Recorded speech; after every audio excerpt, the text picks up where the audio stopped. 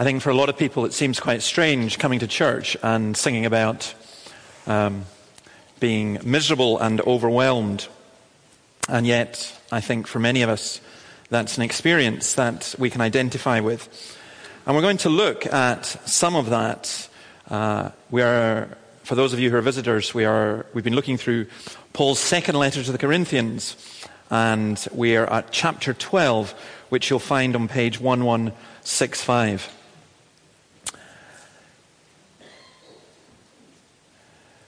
Maybe in thinking about that psalm as well, you will have heard Donald prayed for Anna Gately, I think her name is now. Some of you will know her better as Anna Carr. And Anna, please do pray for her because she is in hospital. She is going to have to give birth 3 months early, and there's only a 50-50 chance of the baby surviving, and we've been asked to pray for her. I remember Anna very, very well.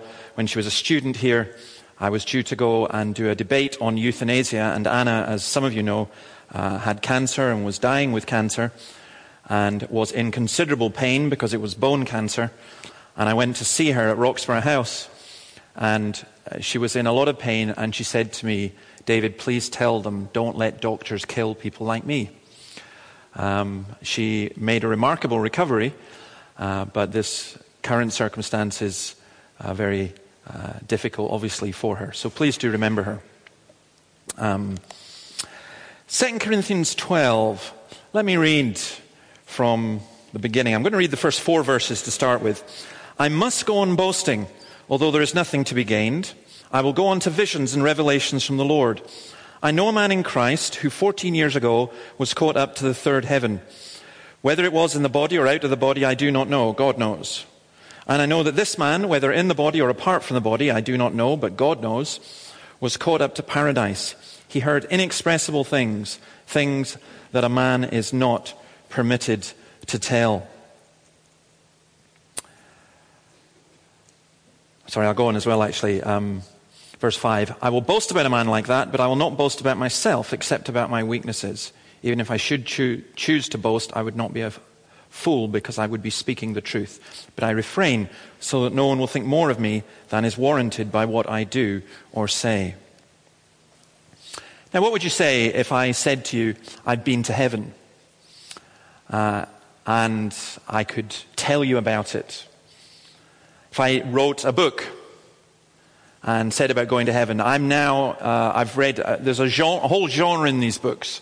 There have been 4 on the New York Times bestsellers list in the past couple of years, each of them selling up to 20 million copies.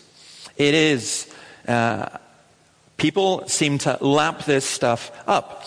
One I read fairly recently was called Proof of Heaven, where a neurologist has this story of going to heaven. There's a film that in the United States has made a considerable amount of money that's coming over to this country as well, based on that Proof of Heaven. If I said I'd been to heaven, if I advertised and said, "Look, I want to tell you about experience I had," would that make you listen to me more? Would that make you think I've got more credibility? Would it confirm your faith? Would it make you think more? Or let me put it another way. Supposing I told you that I'd been miraculously healed, that I was near the point of death and God miraculously healed me. Would that make you more likely to believe? People will say, "Yeah, I'll believe. Show me someone who's been to heaven. Or show me someone who's been healed in answer to prayer, and I'll believe." That's not the way that it works, is it? The first event I spoke at after I came out of hospital 3 years ago was up in Thurso. And a scientist who was speaking stood up and said, "The reason I don't believe in God is I've never met anyone who's been healed in answer to prayer." So I had my script all prepared for my talk immediately after him, and I just ripped it up and threw it away and said, "Well, now you have." And I explained what had happened to me. Did he believe? No, of course not. He had lots of different ways of explaining that away and thinking about it. Now, this passage is something that's so relevant to us today because I think the Christian church is in enormous danger of finding ourselves going down a route that the Corinthian church went down. And it's this. The Corinthians were incredibly into spiritual gifts and experiences. Read 1 Corinthians 12, 13, and 14. Spiritual gifts were a big issue in Corinth. I find it quite interesting that often people who want to make a big thing out of spiritual gifts today will cite 1 Corinthians as an example of what the church should be like. 1 Corinthians was a mess. The church was an absolute mess. Paul was writing because it was such a mess. Now, Paul absolutely believed in spiritual gifts. He believed in the charismata, the gifts of the Holy Spirit. So do I. But we need to take all of Scripture together, and in particular the 1st and 2nd Corinthians, to realize that how careful we have to be with this, because so many Christians have been deceived by a misunderstanding and a misuse of the idea of spiritual gifts and spiritual experiences. Because you'll notice here how reluctant Paul was to speak about his experience. He starts off saying, I know a man who. Now it's him. He goes on to say it is him. But he's extremely reluctant to talk about it. And you'll notice that he doesn't say what happened. He doesn't describe it. He doesn't say what he saw. He doesn't say what he heard. He's describing an experience that occurred that was really, for him, very, very extraordinary. And I find it somewhat strange that those who are professing to follow Jesus Christ and New Testament Christianity are so different from the Apostle Paul, and they will boast and tell you about every single detail of every experience they've had. And that in itself makes me want to question the experience. So first of all, we'll look at this whole question of his vision, verses 1 to 4. The background to this is Paul had been criticized because he did not have visions. He did not have revelations. How could he be an apostle? The apostles were people who did have that. The books of the New Testament are the books that we have that came through the apostles having these revelations. Well, how do we know? Incidentally, it's interesting when we're talking about the Bible, how do we know anything? This is where we have to be so careful. I had 2 nice young men came to my door this week. And they were dressed in their suits and they had their badges. And they were very, very nice. I thought I was very nice to them, but animals thought I was a wee bit aggressive. I said, if you think that's aggressive, it was really mild compared to what I wanted to do. But anyway, I was talking to these nice young men, and they give me the usual spiel, you know, the patter that you get. And I said to them, how do you know? They said, what? How do you know? And you know what their answer was? I feel it in my heart. So you want me to believe things because of what you feel in your heart? He says, well, if you pray to God. I said, I prayed to God and God told me that you were liars. Or God told me you'd been demonically deceived. That probably was the aggressive bit that Annabelle was speaking about. You know, I said, I feel that in my heart. It's like the lovely old lady on the island of Lewis who, when the Jehovah's Witnesses came to her door, they asked her, are you interested? And she said, no, not at all. And she said, well, they said to her, don't you believe that it's the last days? And she said to them, yes, absolutely. She says, well, why do you think it's the last days? She said, because you're at my door. Which I thought was a very smart answer. But these guys were saying, no, I feel it in my heart. You've got to believe in my heart. Amazingly, yesterday, I was the subject of some criticism and attack, and this minister wrote and said, the God that David Robertson believes in is not the God who's in my heart. And it's not the word of God in my heart. Well, here's something. I don't want you to believe in God because he's in my heart or because of what I feel. My heart's a mess and it's all over the place. And if you started doing that, if I said to you, believe because of what I feel in my heart or believe because of what you feel in your heart, it's the wrong way round. How do we know? Peter says we have the word of the prophets made more certain.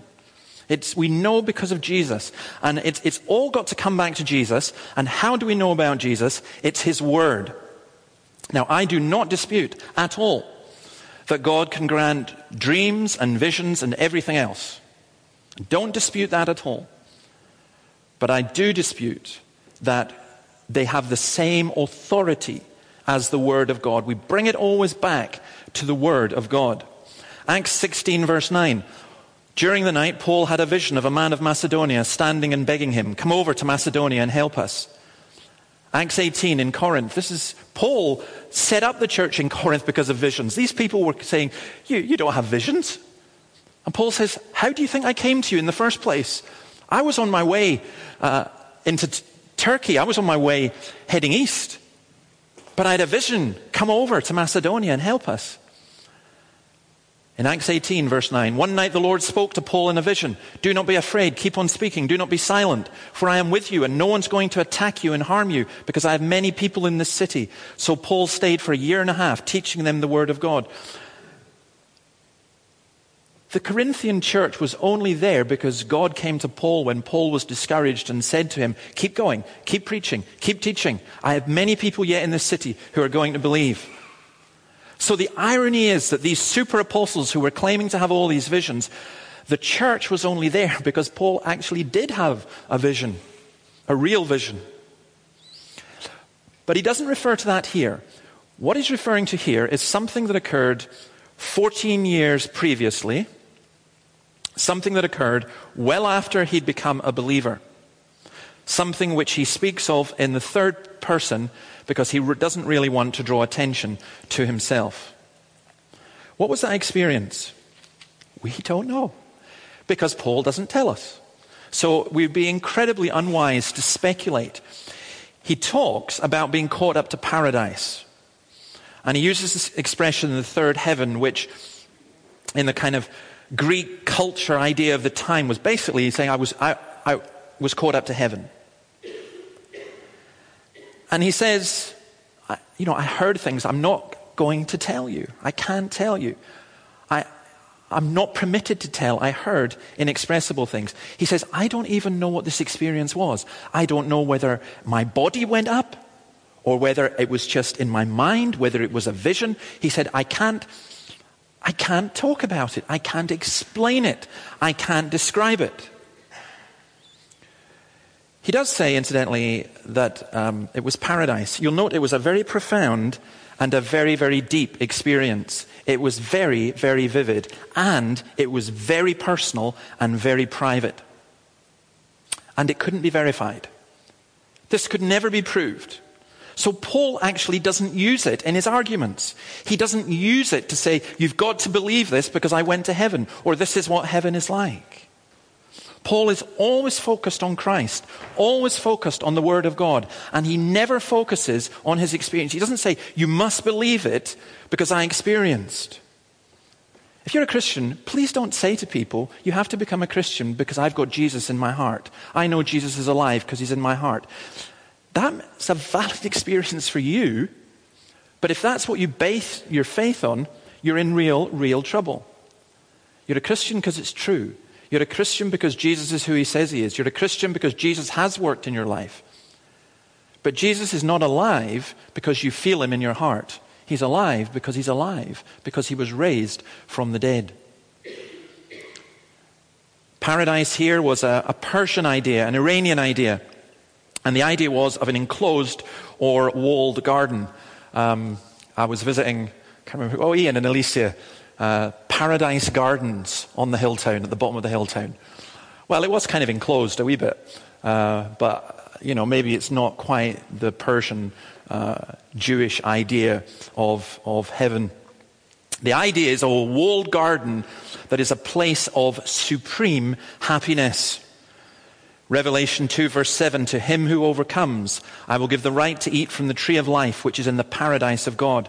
Luke 23, Jesus says to the thief on the cross, I tell you the truth, today you will be with me in paradise.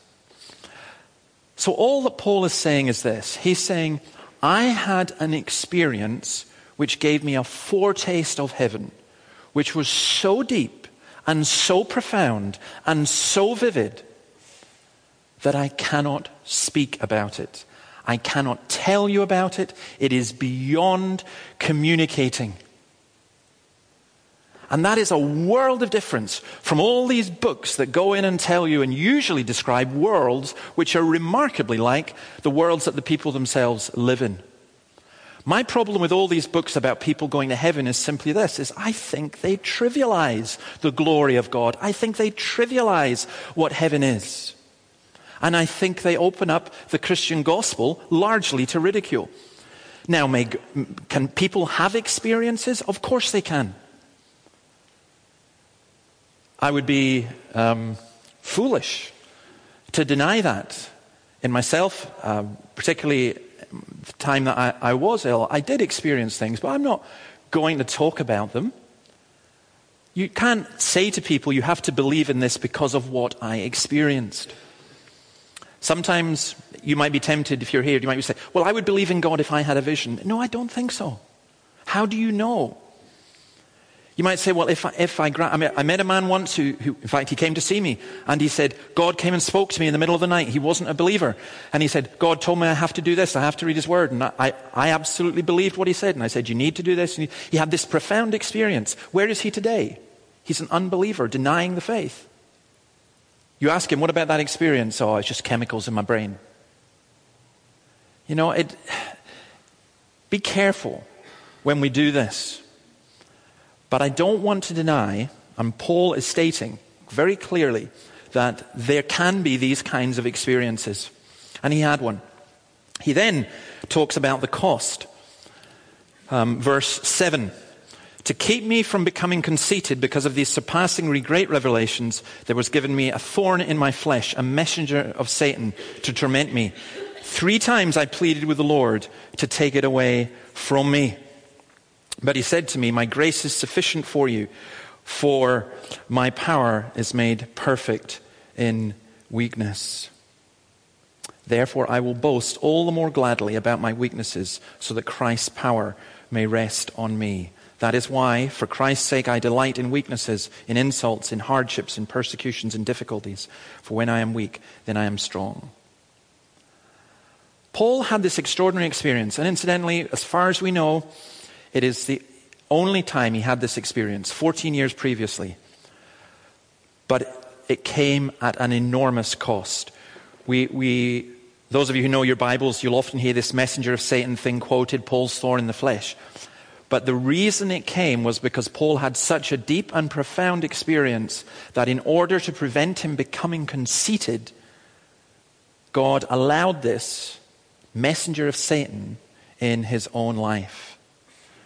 Spiritual revelations can bring spiritual pride. It's why it's so wrong when you get these televangelists and others standing going, God did this and God took me here and I had this happen and all the rest of it. We should be prepared to testify what God has done in our lives. But we need to be very careful not to turn that into boasting about ourselves, rather than glorying in Christ. I know many Christians who've gone through a really tough time because they've thought, I've never had a dream. I've never had this kind of revelation. I've never been healed. I've never experienced this miraculous thing. And there are these people I meet all the time and they're having God talk to them every single day. What's wrong with me? And the answer is, there's nothing wrong with you. You're normal. And the answer is, I would look at these people and say, are you sure?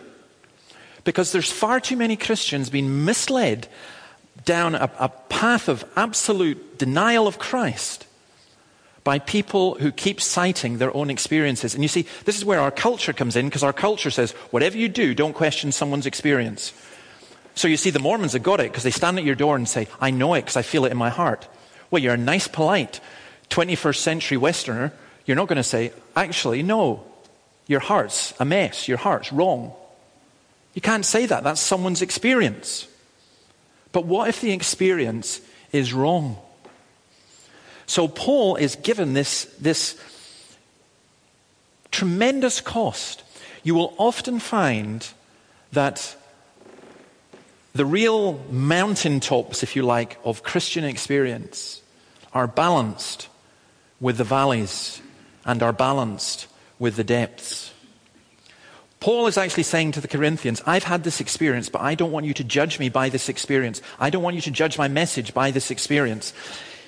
He's saying, I actually was given a thorn in the flesh to stop me being conceited, becoming conceited. Now, we don't know what that thorn in the flesh was. Again, there's numerous speculations. Head and earaches. Some people think his thorn in the flesh was other people. People like Hymenaeus and Alexander who were in the church and who so let him down. Others think it was his eyes or depression or guilt about his past, his memory of the persecution of the church, and so on. You will get all of these. But we just don't know. I think thorn in the flesh indicates it was something within his own body. He had this bodily experience, he's not sure, or maybe his mind experience that took him to heaven. He had a bodily experience or an experience in his mind which overwhelmed him, which caused him to plead to God 3 times to take it away. This was not mild pain. This was something as profoundly deep in terms of suffering as his spiritual experience had been in terms of ecstasy and glory. And this was what was the messenger of Satan? I think it's, you don't over dramatize this. I think it's just simply this. It's Satan coming to him and getting Paul to say in his own mind, why you, Paul? Why are you struggling? Why is God letting this happening? It was to torment Paul and to buffet Paul. It was to have Paul lying awake at night going, why is this happening to me? Why can't I sleep? Why am I going through this pain? Why is this occurring in my family? Why is this occurring in my home? And he didn't have the answer. And Satan is coming and saying, as exactly he said to Eve, is God good? Did God really say? Did God give you that vision of the church in Corinth? Are you sure? Is God really with you? If Jesus is alive and all-powerful, how is this occurring? How can I, as the devil, so oppress you that you can't get out of your bed? A messenger of Satan to torment me. Very strong words. 3 times he pled, and 3 times he got the answer, no. Lord, take this from me. When you get people who go say, if you just pray in faith, then it will happen. There's the Apostle Paul. Do you think he's not praying in faith? He prays in absolute faith. And God says, no, I'm not taking. My grace is sufficient for you, for my power is made perfect in weakness. Sometimes the answer is no. And we as Christians need to realize that.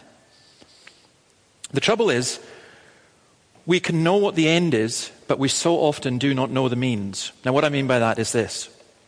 God wants to make us holy. That is his aim. God wants to take us to paradise. That is his aim. That is what he is going to do. God is going to give us the victory. That is what he is going to do. God is going to glorify us in such a way that if we were to see even a glimpse of it just now, it would so overwhelm us that we couldn't speak. God is going to do that. That's the end. But the means of getting there, the experiences through which we go, we don't know. And we can't go to God and say to him, Lord, if you love me, then you will do this. You will take away this pain. You will heal this person. You will keep this person alive. You will give me this job. You will grant this to occur in my church. And so often we pray like that. And God says, no, that's not how it works. God, we see the end a little bit. We see a little bit of where we are just now. God sees everything. He sees it from the past, the present, and the future. He sees what is best for us far better than our understanding can comprehend. Because if you could comprehend it, you would be God. And you see, to me, that's part of the problem with all these people who say, well, I'd believe in God more if I saw what heaven was like. What you're saying is, God has to be subject to me, to my understanding. If I understand it, then it's okay. Actually, the truth is, we don't understand. We can't understand. We won't grasp it all. Maybe in glory we'll understand every single thing. I think that's what that means when it says Jesus will wipe every tear from their eyes. Does it mean we're crying in heaven? No, I think it means that every single tear we will know why. We will know. Jesus will say, that's why. 1 Corinthians 10, Paul wrote to them in verse 13, "No temptation has seized you except what is common to man, and God is faithful. He'll not let you be tempted beyond what you can bear.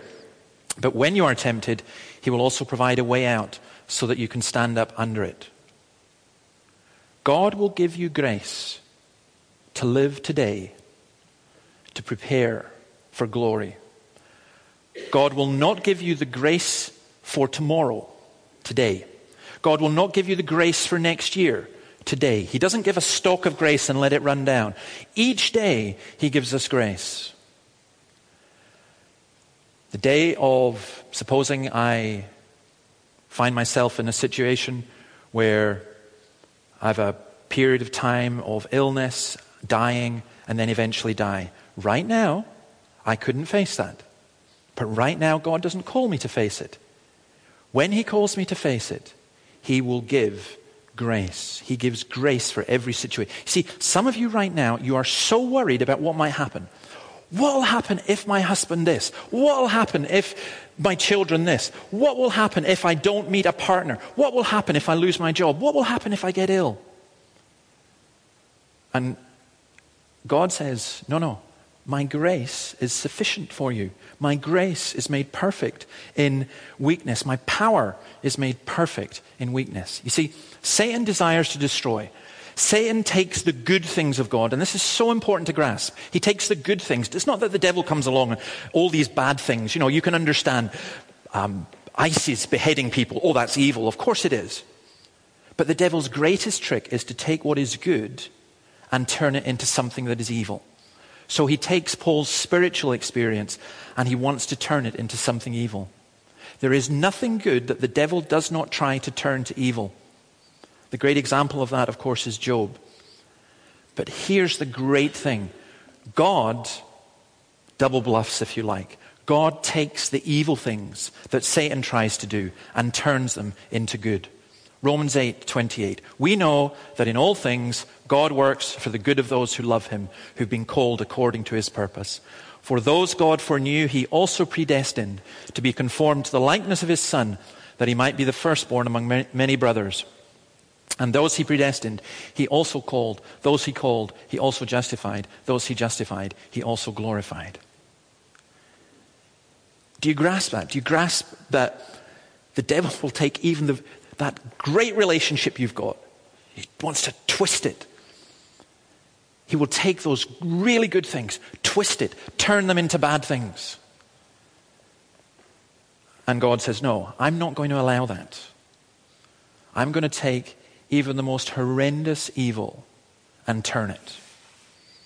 And that's where Paul is coming in here. He's saying to the super apostles, with you, with your revelations and your dreams and so on, yes, some of us have had that too. But you know, it was such a humbling experience because God had to prevent that being turned for evil, and so he had to keep me humble. And I pleaded, and I pleaded, and I pleaded, and he said no. And that's why he can then talk about this strength.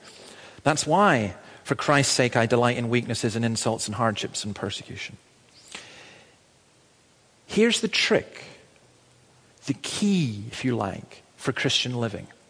In the midst of weakness and frustration, he would find the power of God more than sufficient.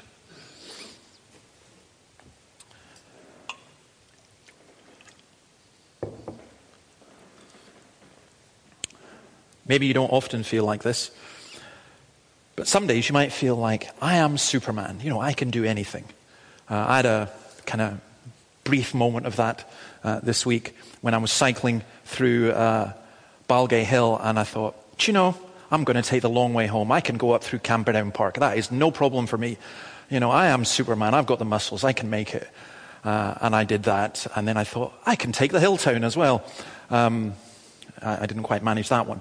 But, you know, you just have that feeling. You feel really strong. You feel really powerful. And then other times you can hardly walk to the end of the road and you're just saying, give me strength. Give me strength. Spiritually, actually, the stronger position is when you realize how weak you are. When you realize how frustrating things in your life are, other people are, and you yourself are. Clement says this: here is the paradox of the cross, that only in humiliation do we find God exalting us. Only in dying do we find God making us alive. Only in throwing our lives away do we find God giving life back to us. Only when I am weak am I strong. Because you see, the key for the Christian life is not your strength, but God's grace. My grace, and the stress is on the my. My grace is sufficient for you. Not your power, not your strength, not anything else, but my grace. And it's more than sufficient for even the most trying of circumstances. There's a book I would highly recommend by a guy called Francis Chan, and I would recommend his videos as well. He's a book called Crazy Love. And I've been reading that this week, and there was two quotes that stuck out for me as regards this passage. First of all, he's talking about worry and stress, and this is what he says: both worry and stress reek of arrogance. Now, you might not think that. You might think, well, worry is a sign of humility, but it's not. Worry and stress reek of arrogance. They declare our tendency to forget that we've been forgiven, that our lives here are brief, that we are headed to a place where we won't be lonely, afraid, or hurt ever again, and that in the context of God's strength, our problems are small indeed. Why are we so quick to forget God? Who do we think we are? So you see, you might be here right now, and you may be crippled by worry and crippled by stress, and part of that is just your human frailty, but part of it also is devilish arrogance, because you're forgetting who God is. You're listening to the lie of the devil about the goodness of God and the power of God. You're forgetting who God is, and you're forgetting who you are. You are weak. You cannot take a single breath without God. You can't sort out the world. You cannot sort out your family. You can't sort out your own life. You can't recalibrate, reorganize, reboot yourself. You are weak. But God's grace is sufficient. Again, Chan says this: if life were stable, I'd never need God's help. Since it's not, I reach out for him regularly. I am thankful for the unknowns and that I don't have control, because it makes me run to God. That's Paul's point. I had this tremendous experience. I was caught up to the third heaven. I saw things, I heard things that it's not permissible to tell. I came back down to earth, if you like, and I had this messenger of Satan that so tormented me, so tortured me. I pleaded and pleaded and pleaded. And God said, no, my strength, my grace is sufficient. My power is made perfect in your weakness. The funny thing was, I was really getting into this on Monday, sitting up in that wee office, and suddenly I got this almighty migraine. Just worst one I've had for a long time. And I thought, oh no, I can't even be bothered going home. And I thought and then I was feeling all sorry for myself. And I thought, oh, wait a minute. You're just busy here talking about strength being made perfect for weakness. So pray 3 times for it to go away. So I did, and it didn't. And then I just thought, just carry on. Remember, it doesn't need you to be in it with a clear head and clear mind and all the rest of it. It's not about you. It's about God. It's God's word. 2 Corinthians 4:7. We have this treasure in jars of clay to show that this all-surpassing power is from God and not from us. We are hard-pressed on every side but not crushed, perplexed but not in despair, persecuted but not abandoned, struck down but not destroyed. 1 Corinthians 1:27. You see how this theme is all throughout Corinthians. God chose the foolish things of the world to shame the wise. God chose the weak things of the world to shame the strong. And I'm sure Paul had in mind Isaiah 40:29. He gives strength to the weary and increases the power of the weak. There are some who may be here this morning and you're not believers. And to be honest, you're too strong in yourself. You're not going to come to Jesus because you don't need Jesus as far as you are concerned. And you are so wrong. And I pray that God in his graciousness and mercy will cause you to see just how weak you are in every part of your life. There are some who are here who are believers, but you've really forgotten God because you think, my hand got me this wealth. My wisdom got me this health. My goodness got me this church. And God says, no. You need to learn. You need to learn. Now, it may be that we get a wee bit overwhelmed in all of this. And I certainly feel it. But there is another time in Scripture that somebody went to God and 3 times asked God, please take this from me. And you know when that was. It was in the Garden of Gethsemane when Jesus Christ, being made fully aware of what he was about to suffer for our sakes, went to his Father and said, this cup is too bitter. This cup is too much. Take it from me. Nevertheless, not what I want, but what you want. Jesus wanted the cup to go, but he was prepared to take it for our sake. And that's the thing that more than anything else gives me just such enormous joy and enormous hope. That in the midst of the deepest and most bitter experience, there is no pit, says Rabbi Duncan, there is no pit so deep that Christ has not gone deeper still. And that's why you will find that some of the most extraordinary Christians you will ever meet are those who have gone through the most broken and tough experiences, not because they've had the strength to do it, but precisely because they didn't. Christ came alongside them. Christ aided. Christ helped. We sing sometimes, he is my life, my strength, my song. We're going to finish by singing, my soul finds rest in God alone. Please remember that. If you're not a believer, seek Christ because you need him. If you are a believer, seek Christ because you need him. You have no strength of your own, but in Christ you can do all things who gives you strength. Let's pray.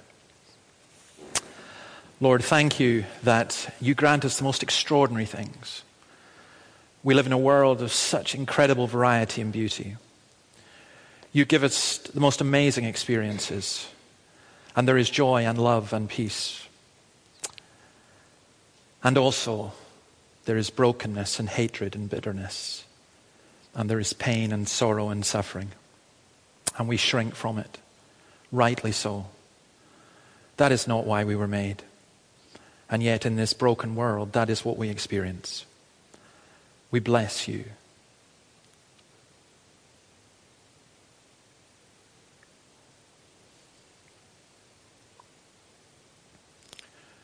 We bless you that you came to heal this brokenness.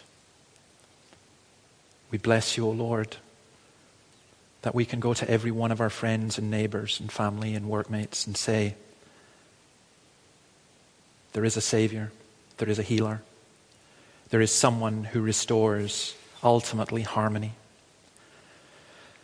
O Lord, we pray that whatever spiritual experiences you grant us, and we do long for that you would enable us always to place our trust and our faith in you, and not in other people's experience or even our own. Our soul finds rest in you alone. Lord, some of us are here and we are so worried. We are so concerned. We are so beat up. We are so guilt-ridden. We're so frustrated and so angry and so weak and so despairing. Teach us to lift our eyes away from our own circumstances. Not that they don't matter, they do. But teach us to lift our eyes to you.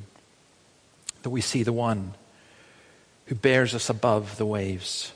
We see the one who leads us to that paradise, that garden of rest and tranquility and joy and delights beyond number. Lord, help your people to see that's guaranteed and enable us to live our lives here as those who point the way for others and rejoice in you. In your name we ask it. Amen.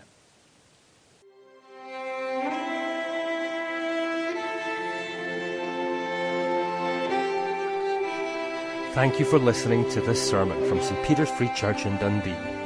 If you found this sermon has been helpful to you, please help us to continue building up and assisting the people of God. Visit our website at stpeters-dundee.org.uk. For information and training on persuasive evangelism and how to share your faith biblically, please visit the website of Solas, the Centre for Public Christianity, at solas-cpc.org. Once again, that website address is solas-cpc.org. Thanks for listening.